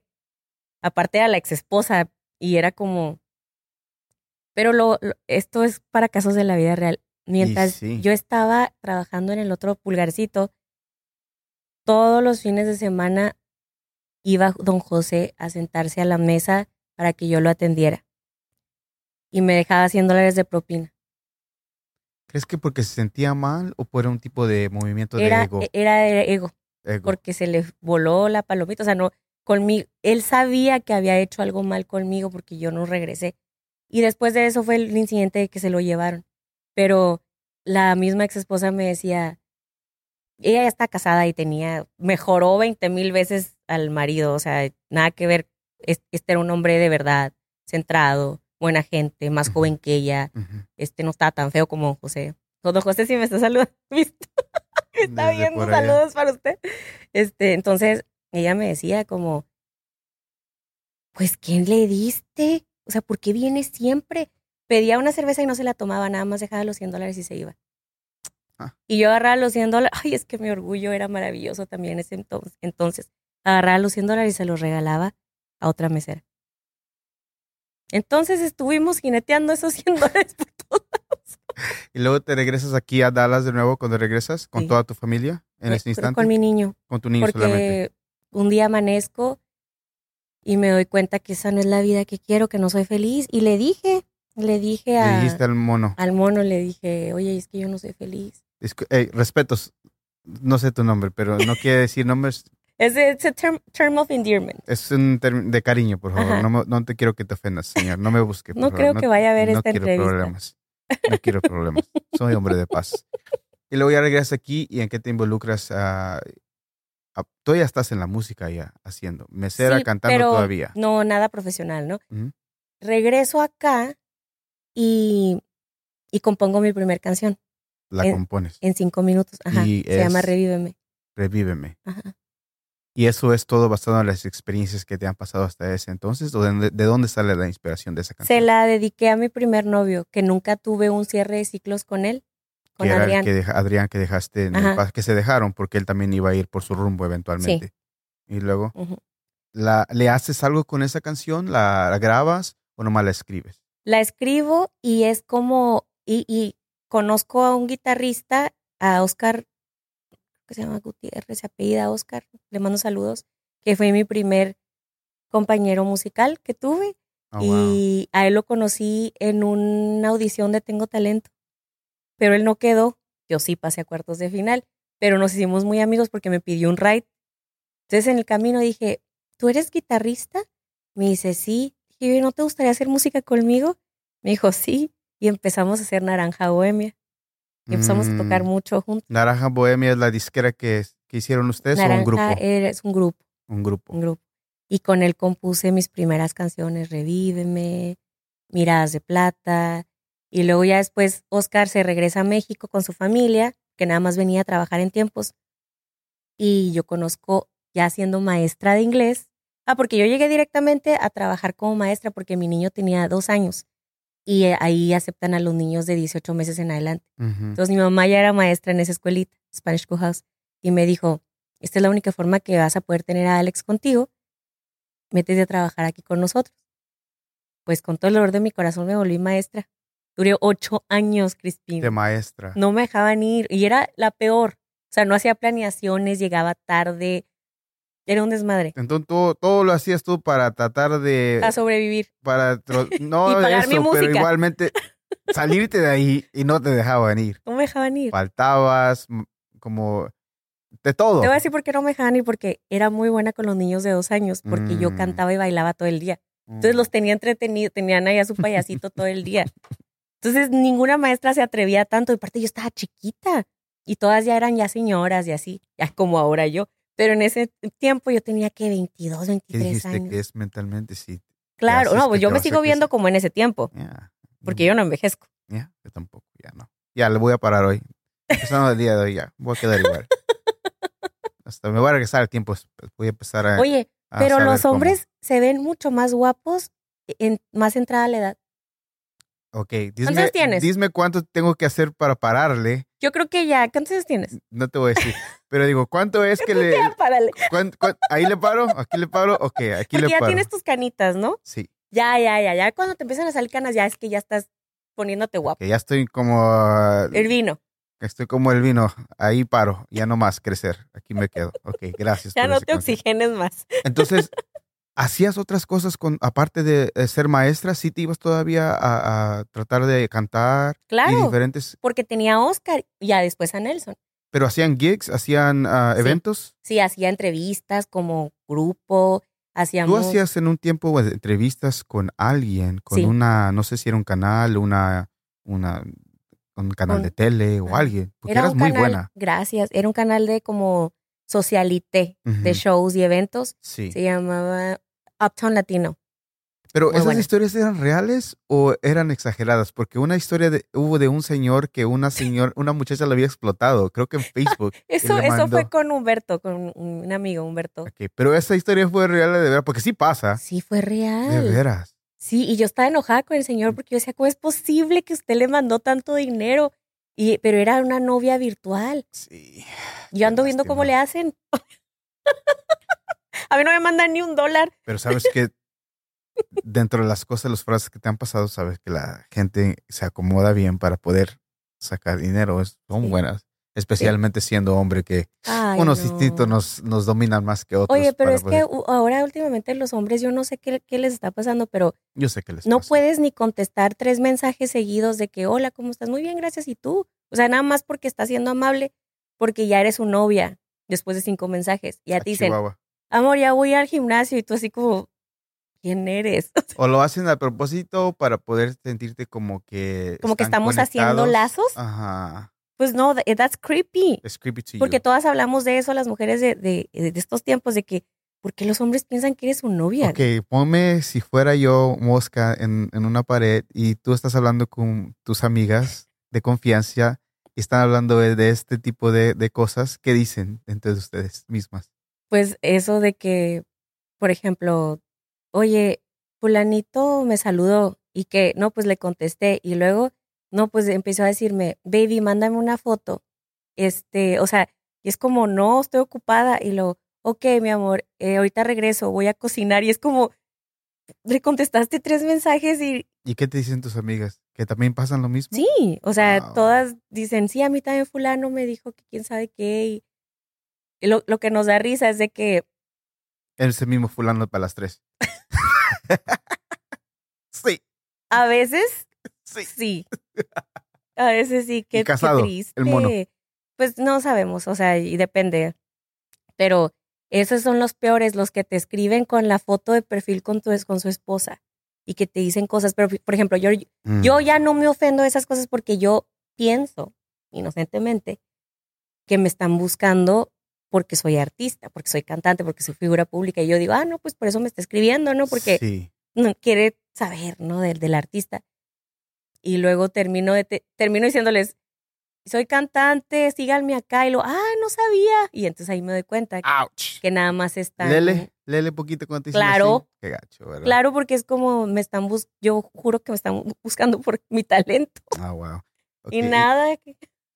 So, dentro de ese, siendo maestra, es cuando tengo talento, mucho talento en toda esa etapa, ¿se te presta esa oportunidad? Sí. ¿Sí? ¿Me Ajá. puedes contar cómo fue tu experiencia? ¿Calificaste? ¿Fuiste a Los Ángeles 3 veces? 2. Dos Ajá. veces. Dime qué pasó en ese instante. ¿Cómo es que no seguiste avanzando teniendo tanto talento? Gracias. Pues mira, en primer lugar yo no cantaba como canto ahora. Ujú. Estamos hablando de más de 20 años, ¿no? Yo estoy muy verde en los escenarios, no había estado expuesta a todas las tablas que tengo ahora. Ujú. Aparte tenía pánico escénico, vamos a agregarlo. Y Y, estabas en la tele. ajá, ¿Y no se notaba? no, pero te voy a decir lo que Wow. hacía yo a mí Ujú. misma, cómo me destruía, cómo me saboteaba. Mm. Tenía tanto miedo a la exposición, al éxito, a ser alguien, a que me vieran. Mucho miedo. Entonces yo siempre me enfermaba. Y fui a la audición porque las audiciones, como a mí me mueve el reto, las Mm. audiciones eran un deleite para mí. Yo no iba a quedar. Yo no iba realmente a hacer el concurso. Yo iba nada más a ver si quedaba, si pasaba la audición. ¿Me entendiste? Por tus propios ovarios. Nada más a ver qué tan buena soy. Así. Mm. Entonces quedaba y yo, pues ni modo, porque una audición es una audición y luego el show en Sí, la televisión es completamente otra cosa. sí. Entonces, paso la audición, eh, me, me toca ir a Los Ángeles, pero no tenían budget y nos dejaron a muchos artistas sin ir. Ouch. Entonces, vuelven a hacer alrededor de 4 meses otras audiciones y yo vuelvo a ir y voy y reclamo. Digo, yo también quedé la vez pasada porque vuelvo a quedar, ¿no? Porque no me hablaron y me dicen, no, es que problemas técnicos, que no sé qué. Bueno, esta vez sí me toca ir a Los Ángeles. Ujú. Entonces, cuando yo participo con una canción que se llama Geografía Oreja de de la Van Gogh. oreja de Van Gogh, Ujú, que es Van Gogh. pop. Ujú, Entonces, ya cuando canto y quedo para los cuartos de final, ujú. me cambian el género musical a merengue, no, a tropical. Que yo no sé por qué, porque o sea, en ese tiempo ni siquiera estaba de moda cantar tropical ni Pero no bachata. tienen un tipo de plática al respecto de esa canción No, que la van a cambiar. nada más te dicen así como, bueno, el productor te dice, ahora quiero que tú cantes este tipo de música. Y no puedes decirle que no. No puedes decir, no, No, pues tú mejor no quiero tienes ni voz ni voto porque pues, tú nada más estás así como concursando a para la la merced de oportunidad. ellos, ajá. Ujú. Y ¿Y, como te pagan todo y así estás, pues no puedes decir nada. Y y, aparte yo estaba bien chiquita. y qué pasa cuando ya te toca seguir pasando a Ya la pues siguiente ronda? canto y dicen mi nombre mal. Yo ensayé mucho porque yo ni siquiera era, yo escogí un merengue, ni siquiera era mi fuerte. Y aparte no tenía las tablas que tengo hoy, ¿no? Entonces yo estaba muy nerviosa por toda la situación. Empiezo a cantar, llego al escenario y me dicen Michelle Menard, me cambian el apellido. Ujú. Entonces, como es grabado en vivo, pero, o sea, es grabado en vivo en el momento, pero se muestra después. Very quickly, we just want to jump in to let you know. Thank you very much for checking out this episode of the Global Latin Factor podcast. Make sure you subscribe, hit the bell, and back to the episode. ¿Cómo se Pero dice? sin Pregrabado. cortes. Pero sin Sin cortes, cortes. exactamente la Ajá, escena como va a pasar. corrido. Entonces, yo volteo a ver si van a parar el nombre y no, pues no paran nada. Y sigo cantando, pero ya agarro la canción tarde, estoy a destiempo, el merengue valió gorro. Y al último me preguntan, pues, ¿qué pasó, Michelle? O sea, si todo estaba tan bien, ¿no? O sea, desde al principio, tu primera audición fue muy buena, ¿qué te pasó ahora? Y yo dije, pues es que dijeron mal mi apellido y pensé que iban a parar todo, disculpen. Entonces, Patti Manterola quería darme otra oportunidad Ujú. y Héctor Suárez también como que fue muy, muy afín conmigo, ¿no? Y Pepe Garza dijo, no, aquí nadie tiene segundas oportunidades, perdiste tu oportunidad. Dentro de ese momento que exactamente se equivocaron, eres verde todavía en lo que es estar en el escenario, estar en ese tipo Verde como de paleta. escenario. Ajá. Y después sabes que fue de culpa de ellos, pero no tanto, porque igualmente tiene que seguir el show. Ujú. ¿Qué fueron los primeros pensamientos dentro de eso? Furia, enojo, ah, mejor me voy. ¿Y qué exactamente es lo que cruzó por tu mente? Lo que cruzó por mi mente fue, ay, qué bueno que ya se acabó esto. Quería salir así del escenario porque yo estaba sufriendo con todo el proceso porque no quería cantar esa canción. Mm. Mira, yo cuando estoy haciendo algo que no quiero, ya perdí el interés completamente. Ya nada más estaba haciéndolo por obligación, porque ya estaba ahí. Pero fue un relief. Fue como, ok, thank you, bye. Ni siquiera me importó. Ahora, regresé y dije, qué vergüenza, ¿no? Qué vergüenza que todo el mundo vio. O sea, qué vergüenza que iba a pasar. Ya sabes que tienen, no sé si todavía en los shows de ahora tienen como un guardaespaldas grandote El grandulón, creo que sí. y se llevan a la gente cargada así. O sea, yo decía, qué vergüenza. Por eso salí corriendo y dije, antes de que me vaya a cargar. Para que salga, antes de que salga el chiquilín y te levante, mejor me voy. Y me daba mucha vergüenza. Entonces fue como, ay, ya se acabó, ya. Ah. Ahora, la primera vez que fui a participar, por milagro de Dios, yo quedé en los cuartos de final porque yo llegué afónica y muriéndome de fiebre. Y en esa audición que está arriba en la red de Tengo Talento, Ujú. donde canto la de geografía, Sí. yo pensé que ni siquiera me iba a salir la voz. O sea, yo estoy completamente con la laringitis así. Ajá. Hablaba así. En todo el día no hablé hasta que canté para ver si me salía la Wow. voz.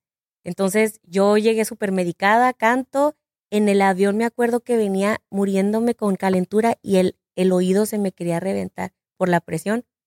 No sabes lo que sufrí. Entonces ahí es donde me doy cuenta que me boicoteaba cada vez que tenía un evento importante. A lo mejor yo me boicoteé también no, a lo mejor no, obvio que yo creé esta situación de qué bueno que no quedé.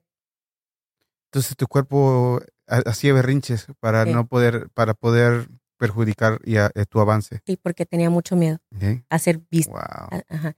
Yo tuve que trabajar muchas cosas acerca de mi amor propio, de mi autoestima, de mi seguridad y todo eso. Aparte, yo fui niña gordita. Entonces, todas esas cosas a mí me afectaban mucho porque yo sufrí bullying cuando estaba en la escuela. Sí. Entonces, cada cosa que me pasaba, que tuviera ese mismo saborcito de rechazo o de humillación, me causaban muchos traumas. Entonces, yo decía, si así me trataron en un espacio seguro cuando estaba chiquita, imagínate expuesta con tanta gente.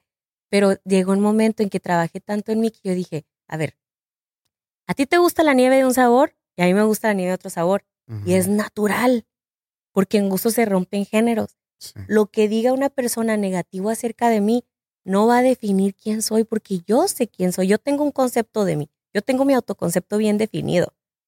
Si las otras personas piensan que yo soy diferente, ese es tema de ellos. Yeah. Si piensan como tú que soy fenomenal, ese es tema tuyo porque tú así me ves, porque tú tienes esa habilidad.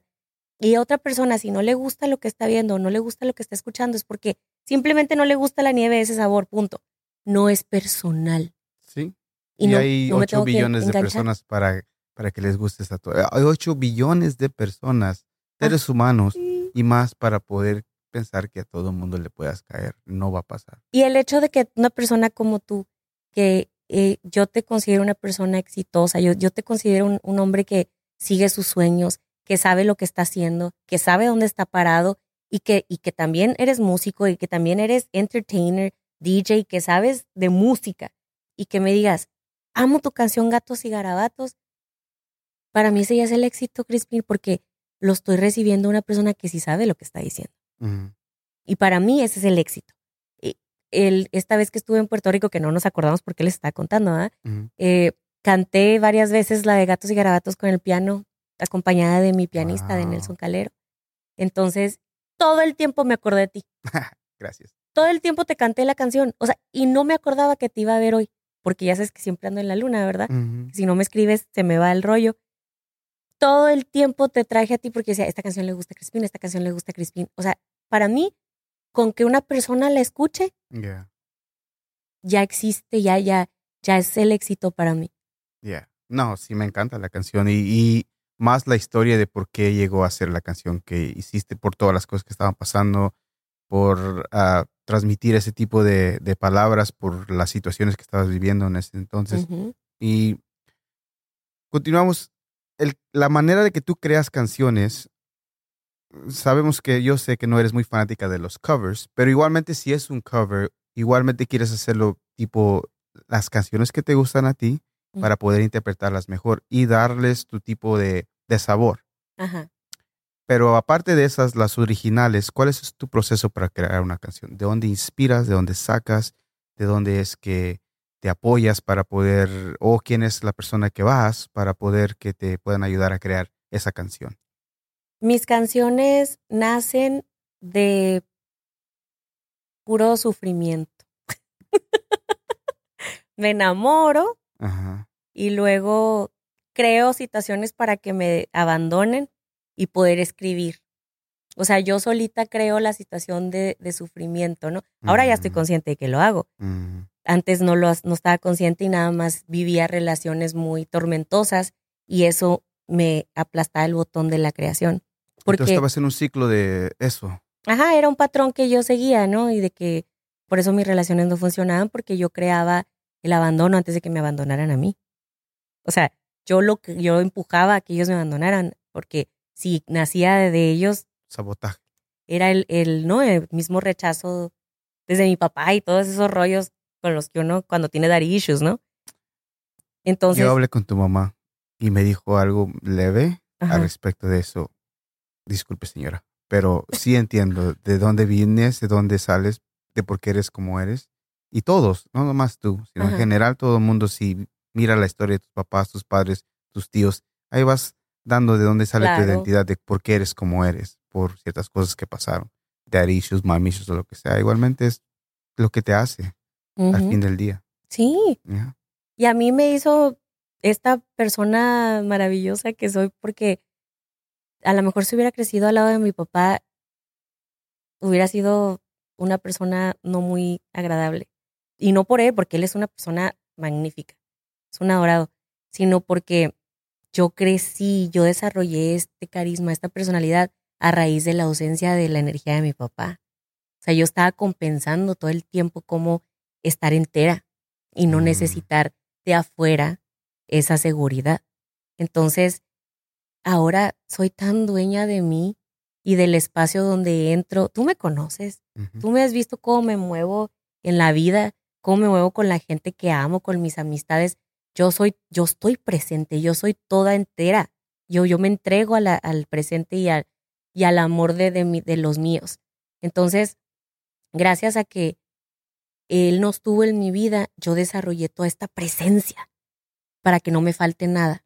Sabes, en la última entrevista estamos hablando de estar en el presente más que tenías que trabajarlo y aparentemente ya casi un año o algo más de tiempo que estuvimos, la primera vez en inglés, has trabajado muchísimo porque ya has logrado que ya estás Sí, más aquí ahorita, en este sí, momento. sí, ya dejé de evadir, Ujú. dejé de no querer estar aquí. O sea, me di cuenta que lo más maravilloso de esta experiencia humana, de este sueño de vida, es estar presente y tener conexiones, así como nosotros, de tener amistades genuinas que te contribuyen y que te hacen la vida más deliciosa. Ujú. O sea, es como el presente es lo único que tenemos porque como lo que te acabo de decir, en cualquier momento nos podemos desaparecer. Y si no estoy en el presente, ¿qué hice? Por eso me divorcié del papá de mi niño porque me di cuenta que no era feliz. Yo dije, si me muero mañana, me muero feliz partiendo unas zanahorias que yo sabía que él no se iba a comer porque él no se comía nada de lo que yo cocinaba. Yo nada más cocinaba por el afán de cocinar. Mm. Y yo partiendo una zanahoria y de repente dije, si me muero mañana, me muero feliz. Dije, no. Y aventé la zanahoria y dije, no soy feliz. Así, Así. al instante. Ajá, le dije, no soy Wow. feliz. Entonces, dentro de componer canciones, todo esto es como un tipo de terapia, porque no es la única que me ha contado eso, sino se van averiguando cosas mientras estás componiendo canciones de la vida, entonces descubres eso que está pasando. Y ahora, cuál es la manera de que generas músicas? Y eso es lo que estaba creando un tipo de creatividad de canciones. Ahora, ¿de dónde sacas para poder hacer canciones? Pues del enojo. Otra vez. Ahora No, sí, es que antes era del desamor. ahora es el enojo. Ajá. Antes era de que te extraño porque no te quedaste. Y ahora estás enojado con ellas, ya Y se fueron. ahora es como, hijo de la fregada. O sea, sí, y ahora compongo canciones con más carácter. Mm. Ya no tan, como dicen, tan fumadas, tan poéticas, tan abstractas. No. Ahora quiero hablar de cosas reales. Quiero decir cosas que la gente no se atreve a decir. Quiero cantar quiero tener una voz dentro de la música y compartir, o sea, realmente contribuir en algo, que mi música cause algo dentro de la persona, que mi forma de decir las cosas, de decir de cómo yo percibo la vida, Ujú. como lo que te acabo de decir, yo soy dueña de mí misma, entonces yo cuando digo las cosas, las canto de una forma y yo quiero que las mujeres logren esa confianza en sí mismas y que tengan la valentía para cantar mis canciones con toda la seguridad y decir, sí, yo soy esta persona. Con todo el pulmón del mundo. Sí. Ok. Sí. Vamos a adelantar un poquito más porque se nos acaba un poquito el tiempo, pero fuiste a Puerto Rico, tuviste es tu primera experiencia dentro de la música, sabiste que era tu amor hacer la música, Ajá. y luego seguimos avanzando, eso no funciona, muchos pueden ver el otro capítulo en inglés para saber más, y luego llega la oportunidad de a Carmen Life Entertainment, Ajá, que Carmen es Line. Carmen Line, Sí. Carmen Line Ajá. Entertainment. Chihuahua, me estoy trabando hoy. Dinos la historia y ahorita, ¿cuántos proyectos ya llevan desde que empezaron hasta ahorita? Porque ya llevan varios y mucha inversión al respecto de la presentación, las canciones, Sí. gira en Guatemala Ajá. y diferentes cosas. Mira, yo estaba muy activa cantando de jueves a domingo, que trabajaba mucho. Y, o sea, De karaoke, DJ y entretenimiento. más que nada yo cantaba con mis pistas. Ujú. Pero también en unos lugares hacía karaoke, obviamente, dependiendo del tipo de lugar, ¿no? Entonces, el lugar donde él me conoció, ese es un restaurante que se llama El Pulpo, y yo cantaba casi 5 horas seguidas, yo solita. ¿Y te refieres de quién? ¿Mande? ¿De quién te refieres? Perdón, tú? mi manager, Ujú. Tico Es Muñoz, Tico. me conoce, él siendo un regular en El Pulpo los domingos, y yo estoy cantando. ¿Ya sabía de ti? No, ¿Te había buscado? no, Ok. no, o sea, me conoció cantando, así.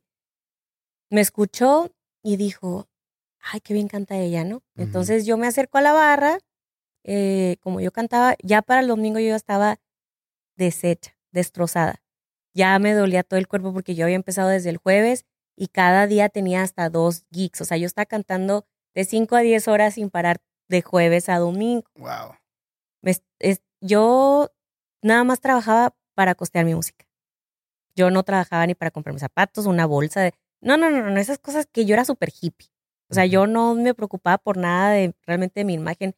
Mi mamá siempre me ha vestido, ahora pues le salgo más cara, pero antes yo era súper relax, o sea, puras faldas largas y como bien hippie. Entonces, realmente ella me compraba ropa así brillosa para cantar en los lugares, ¿no? Para verme como diferente a la gente. Pero yo no invertía en nada de mí, en nada. Todo el dinero era para pagar mi vida, lo de mi niño y la música, para costear mis producciones. Ahora, siempre me ha gustado producir con los mejores. Ujú. O sea, a lo mejor antes yo no tenía ni disquera, ni dinero, ni conexiones, pero yo como adhiera al lugar, yo buscaba ¿cuál es el mejor para esto? Él.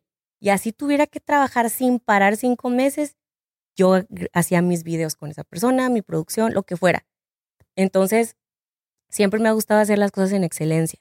Cuando me conoce mi manager, él no sabe que yo tengo una trayectoria de vida Wow. en la música y que yo ya estoy produciendo cosas y que estoy haciendo videos a diestra y siniestra. O sea, él nada más ve a una cantorcita, ¿no? Ahí en un restaurante X. No, o sea, X él no el restaurante, sino yo X así, una persona común y corriente, ¿no? Él no sabía que yo era una cantante profesional. Entonces, se acerca, nos conocemos y me dice inmediatamente, yo creé este grupo, hace 8 años no estoy en la música, yo también era músico, me gusta mucho lo que haces, pero bien inteligente.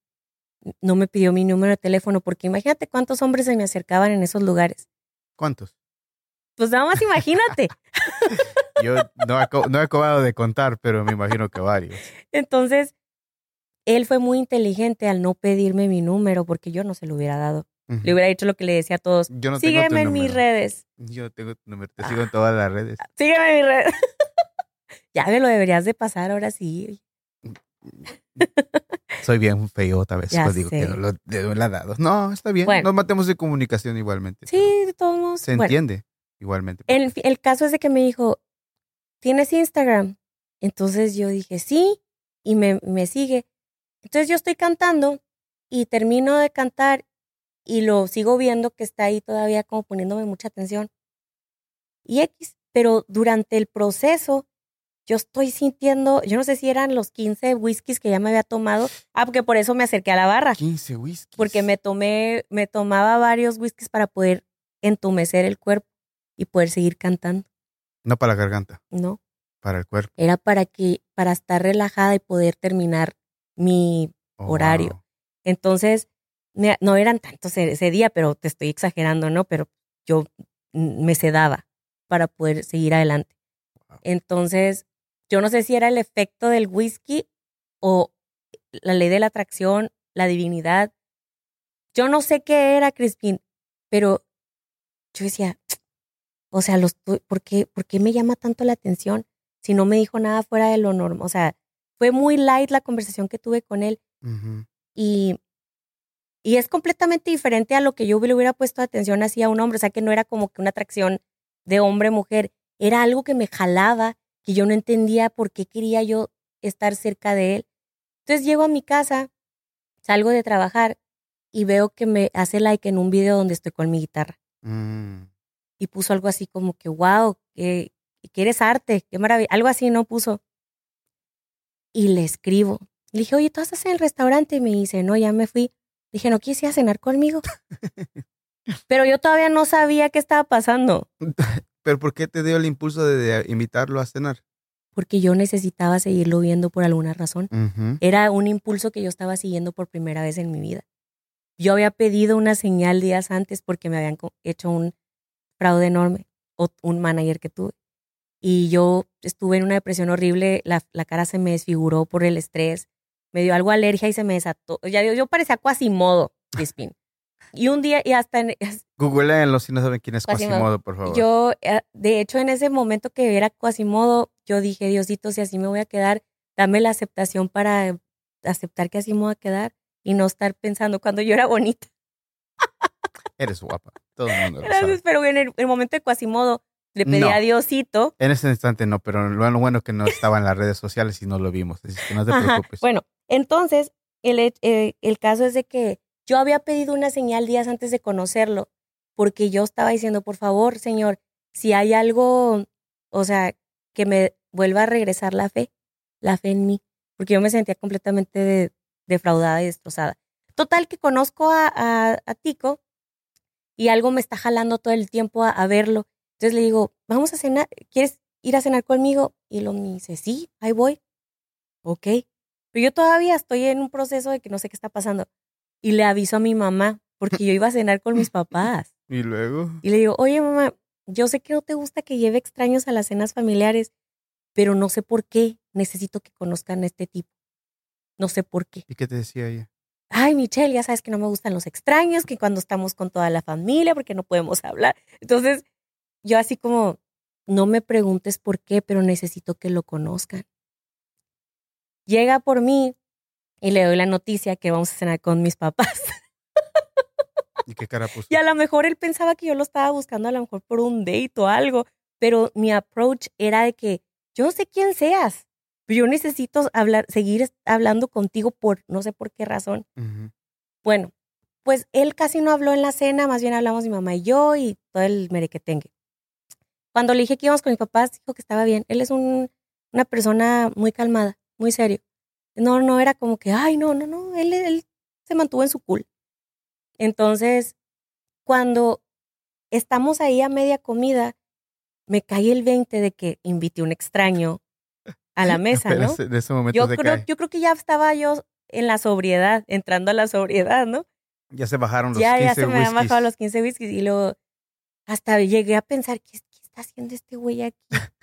O sea, porque lo invité. Disculpa, Tico, no te quiso decir eso, pero ¿han platicado usted, él y Él sabe tú y esta él historia, ¿sí? perfecto, sí. Wow.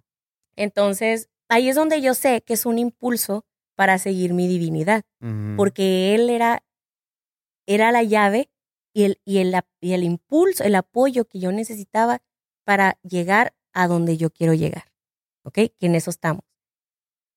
En ese momento, Tico todavía no está involucrado en la música.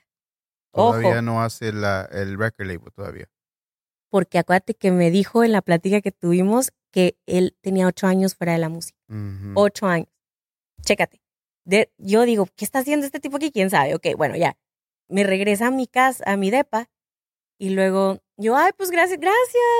Todavía ya sobria, ya digo, no sé por qué lo invité, pero bueno, gracias por la cena y por acompañarme. Y me dice, oye, ¿sabes qué? Yo voy a ser tu manager.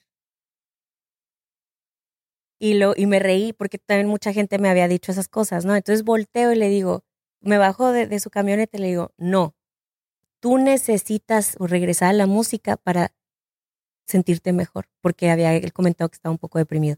Entonces creo que esta historia te la conté la vez pasada. Sí. Entonces en ese momento, él como que le cae el 20 también algo. Yo creo que pasó un mes y empezamos a trabajar juntos y se armó Carmeline Entertainment. Que son él y quién más. Danny Fender, que es mi productor, Pepe Muñoz, que es otro tío de él, y ejecutivo, digamos, más o menos. Ajá, sí, Jerry Vagina, que él es también como el que se encarga de todo lo de la distribución junto conmigo. O sea, empezamos siendo 3 personas y ahora tenemos como alrededor de 20 personas en el equipo. 20 personas en el equipo. Y faltan otras 30 más, porque yo hago el trabajo de 4, ajá, Tico también de otros 3, 4, 5, ya sabes. ¿Y ya tienen cuántos proyectos que han hecho desde que empezaron? Llevamos alrededor de 8, creo que 8 sencillos, ¿no? Más, ¿no? No me acuerdo. Estaba haciendo las cuentas ahorita, como que ya hay varios. Pero ya tenemos, ya vamos a lanzar un EP entero. Ya tienes un EP entero. ¿Ya tienes el título? Lo vamos a lanzar, es una trilogía, se llama Polvito de Oro. Polvito de Oro. ¿Y cuándo está proyectado que vas a sacar este EP? Yo creo que para mediados de octubre saco primero saco sencillo y luego lanzo EP entero. Entonces, un sencillo solamente. Un sencillo para mostrar lo que viene, uh-huh, y el EP viene ese sencillo dentro del EP. ¿Cuántas canciones vienen ahí en ese EP? Como 5. 5 canciones, uh-huh, que son menos de 30 minutos para hacer un EP. Wow. Y ya, ¿cómo te sientes? Porque ya han trabajado varios al respecto de proyectos, sí, varios singles que han sacado, sí, sencillos muchos, sí, con los videos casi de película, con sí, personas que son reconocidas dentro de lo que es videos, que han trabajado con gente grande. Sí. ¿Cómo te sientes? Pues me siento muy, muy agradecida primero porque él me conoció, o sea, realmente fue una sorpresa que pensó que yo era una persona que nada aficionada, uh-huh, y se dio cuenta que yo ya tenía una trayectoria. Gracias a eso pudimos avanzar tan rápido y hacer cosas tan grandes porque yo ya tenía experiencia. Entonces, él vino a proveerme con ese apoyo, uh-huh, con el, aparte, Tico se le ha pasado así de que realmente ha sido como un papá. O sea, todo eso que yo no había experimentado con mi papá, uh-huh, él vino a ser esa figura autoritaria, pero desde el amor, desde el respeto. Y cada vez que yo me ponía con mis ataques existenciales de que no, mejor ya no quiero, ya quiero tirar la toalla, esto no está funcionando, nos falta mucho, no estamos en ese nivel.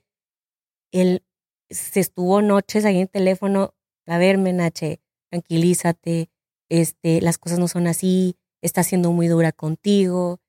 No, hombre, yo he aprendido, es que él tiene como que esa paz que yo no tengo, uh-huh, ese fruto del espíritu que a lo mejor a mí me faltaba.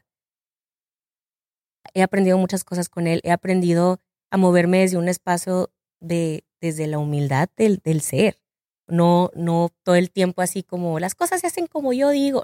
Porque yo venía con las ínfulas de María Félix desde mi casa, con mi abuela, ¿no? Uh-huh. Yo aprendí a hacer de una forma que no me iba a funcionar en el ambiente artístico. ¿Por qué? Porque primero que nada tenemos que ser bien gente para poder conectar con nuestro arte, con la gente que nos está escuchando. Y si tú no eres... No puedes estar aquí como muy pipiris y la gente no puedes, estar desde un espacio en primer lugar, no debemos nadie de sentirnos más que otras, sí, personas, punto, ni menos. Porque también esa es humildad. Uh-huh. Saber que, o sea, todos somos iguales y respetar cómo piensa otra persona y no imponer nada de nosotros. Entonces, he aprendido muchas cosas con él. Gracias a ahora se han acercado más socios a Carmeline Entertainment. ¿Investors o socios? Socios. Socios así. Alinearse con lo que están haciendo. Sí, porque ya tienen, ¿cuánto ya tienen? ¿2 años trabajando? 2 años. Ya vamos para el tercero. Wow. De hecho, en octubre es mi aniversario de mi firma de contrato y ojalá haga una fiesta para marcar los 3 Tenemos años. casi los mismo tiempo haciendo el podcast, ¡Yay! lanzando el podcast que tú tienes en tu carrera. ¡Qué Casi. fregón! ¡Felicidades! Gracias. Que podemos seguir hablando Sí, ya todo el sé. tiempo, pero Toda la vida. desafortunadamente el tiempo se nos acaba, la tarjeta creo que se va a llenar. Pero entonces el sencillo, ¿cómo se llama del EP? Polvito de oro. Es el EP, pero el sencillo es igual, ¿se Sí. llama? Ok. Polvito de oro, Ajá. próximamente. Michelle Menache. ¿Todas tus redes sociales, cuáles serían? La Menache oficial en Instagram, en Facebook y también en TikTok. Y el último video que sacaron, Vuelve conmigo. Bueno conmigo, tiene un toque un poquito de, no tumbado, pero más guitarra, más diferente al lo que estás acostumbrado, Menache style, Sí, no sí, tanto. sí. Ya no es popteño. Nos movimos. No que estamos experimentando, Ajá. porque pues, el Menache Style ya es el Menache Style. Sí, Pero quisimos hacer algo más como más ranchero y sí tumbado porque se escucha el tololoche, yeah, Tololoche. el acordeón que no puede faltar, que es parte del Menache Style. Y es una intención bien bonita, es una canción original de un amigo que se llama Javier. Creo que es cómo se apellida, no me acuerdo cómo se apellida, pero le dicen el Cholo. Lo conocí al Cholo y ahí Ajá. estaba la canción Fuiste del a la video. premier, ajá. Muy tarde como Oye, mexicano, pero siento mucho. ya pero llevas 2 premiers. Ya llevo ¡Bravo! 2. Ya llevo A 2. otra persona que estuviera le vamos a poner tacha, porque no estuvo. Yo te mandé saludos de ella, te dije que lo sentía mucho que no Sí, podía, sí. pero sí avisó. Ok, unas cuantas preguntas más y nos retiramos. ¿Cuál es una lección muy importante que aprendiste dentro de tu juventud de la música que le podías decir a tu persona joven que le podría ayudar a alguien más? Sería, no tengas miedo nunca de ser tú. No tienes que ser como nadie más. O sea, todo eso raro que eres tú, eso es lo que te hace ser genuina y auténtica. Y eso diría, o sea, no te escondas. No te escondas. Y a todas las niñas y los niños que quieren dedicarse a la música, la autenticidad, being unique and being yourself, aunque te parezcas loco, si tú piensas, a la gente le puede encantar. Bien authentic. Ujú. Auténtico. Sé tú. Be yourself. Y normalmente durante el proceso del día, cuando despierto o durante mi día, digo, no soy inmortal, soy mortal y me voy a morir un día de estos. No es para paniquear, para espantarme, para desearme algo, pero yo sé que la realidad de la vida es que eso va a pasar, ¿verdad? Sí. Con eso, te deseo una carrera larga, una vida larga, con todos los logros posibles. Pero después de que ya se acabe todo, ¿qué piensas, qué quieres tú que piense la gente de tu vida o que recuerden de tu vida? Quiero que recuerden que donde estaba Menache estaba el gozo y la inspiración.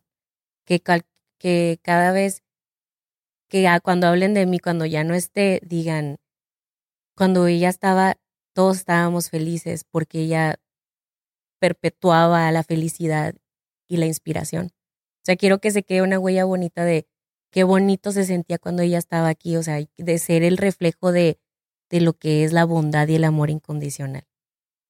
Eso es. Wow. Hermoso. Me vas a hacer sacar una lágrima. Sin llorar.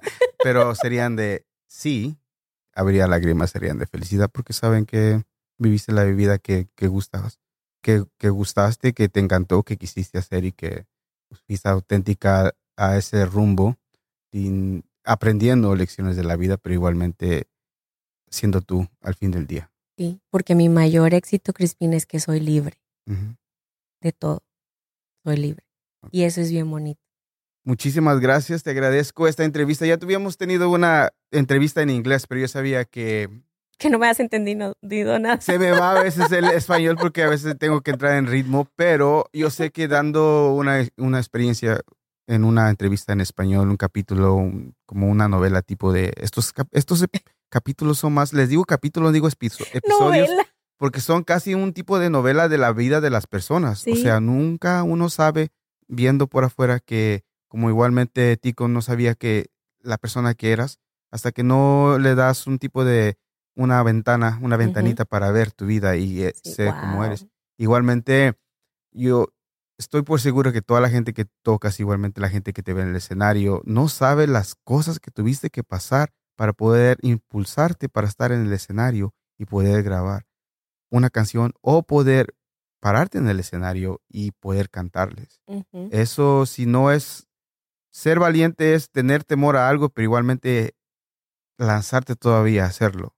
Sí. Eso es ser brave, eso es ser valiente y sinceramente es espectacular que todavía sin yo saber que eso te pasaba, pues cuando lo ves en el escenario, lo ves en los videos, no ves nada de eso. Estás viendo los videos que estás haciendo y la fortaleza y esto y todo lo que estás haciendo tiene intención, pero nunca en mi vida me imaginaría que tendrías pánico, que hasta tu mamá tuvo que cachetear para poder calmarte un día. ¿Sí me entiendes? Sí. Y eso muestra muchísimo. Y con todo esto que te he dicho, igualmente como te dije la primera vez, yo sabía que en español podíamos tener un poquito más de Sí. diferente Muchas conversación gracias. y dar una visión más de lo que tú eres, Gracias. una interpretación más dentro de tus propias palabras para poder que la gente se dé cuenta cómo eres. Muchas gracias, Cris. Venía en mi Uber y venía pensando, híjole, qué arrastrada me va a poner hoy Cristi.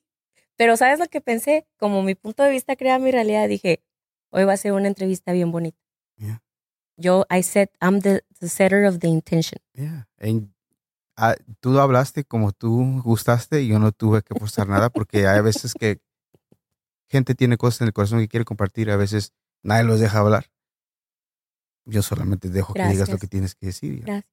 Igualmente, como la primera vez te dije otra vez, you are a Global Land Factor. Eres un Global Land Factor. Muchísimas gracias por estar aquí. Gracias.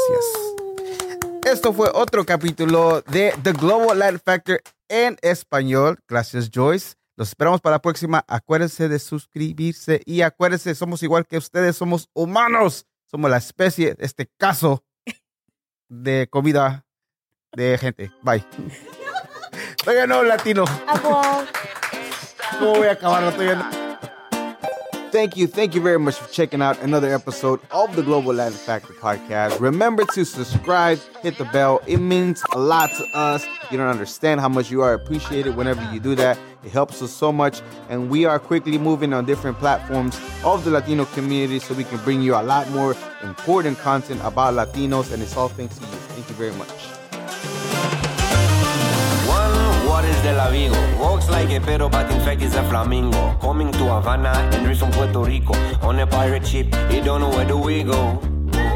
The birds of the jungle chasing fortune and fame, but Juan is flamingo is not walking the same. Balaje de la flauta and banana.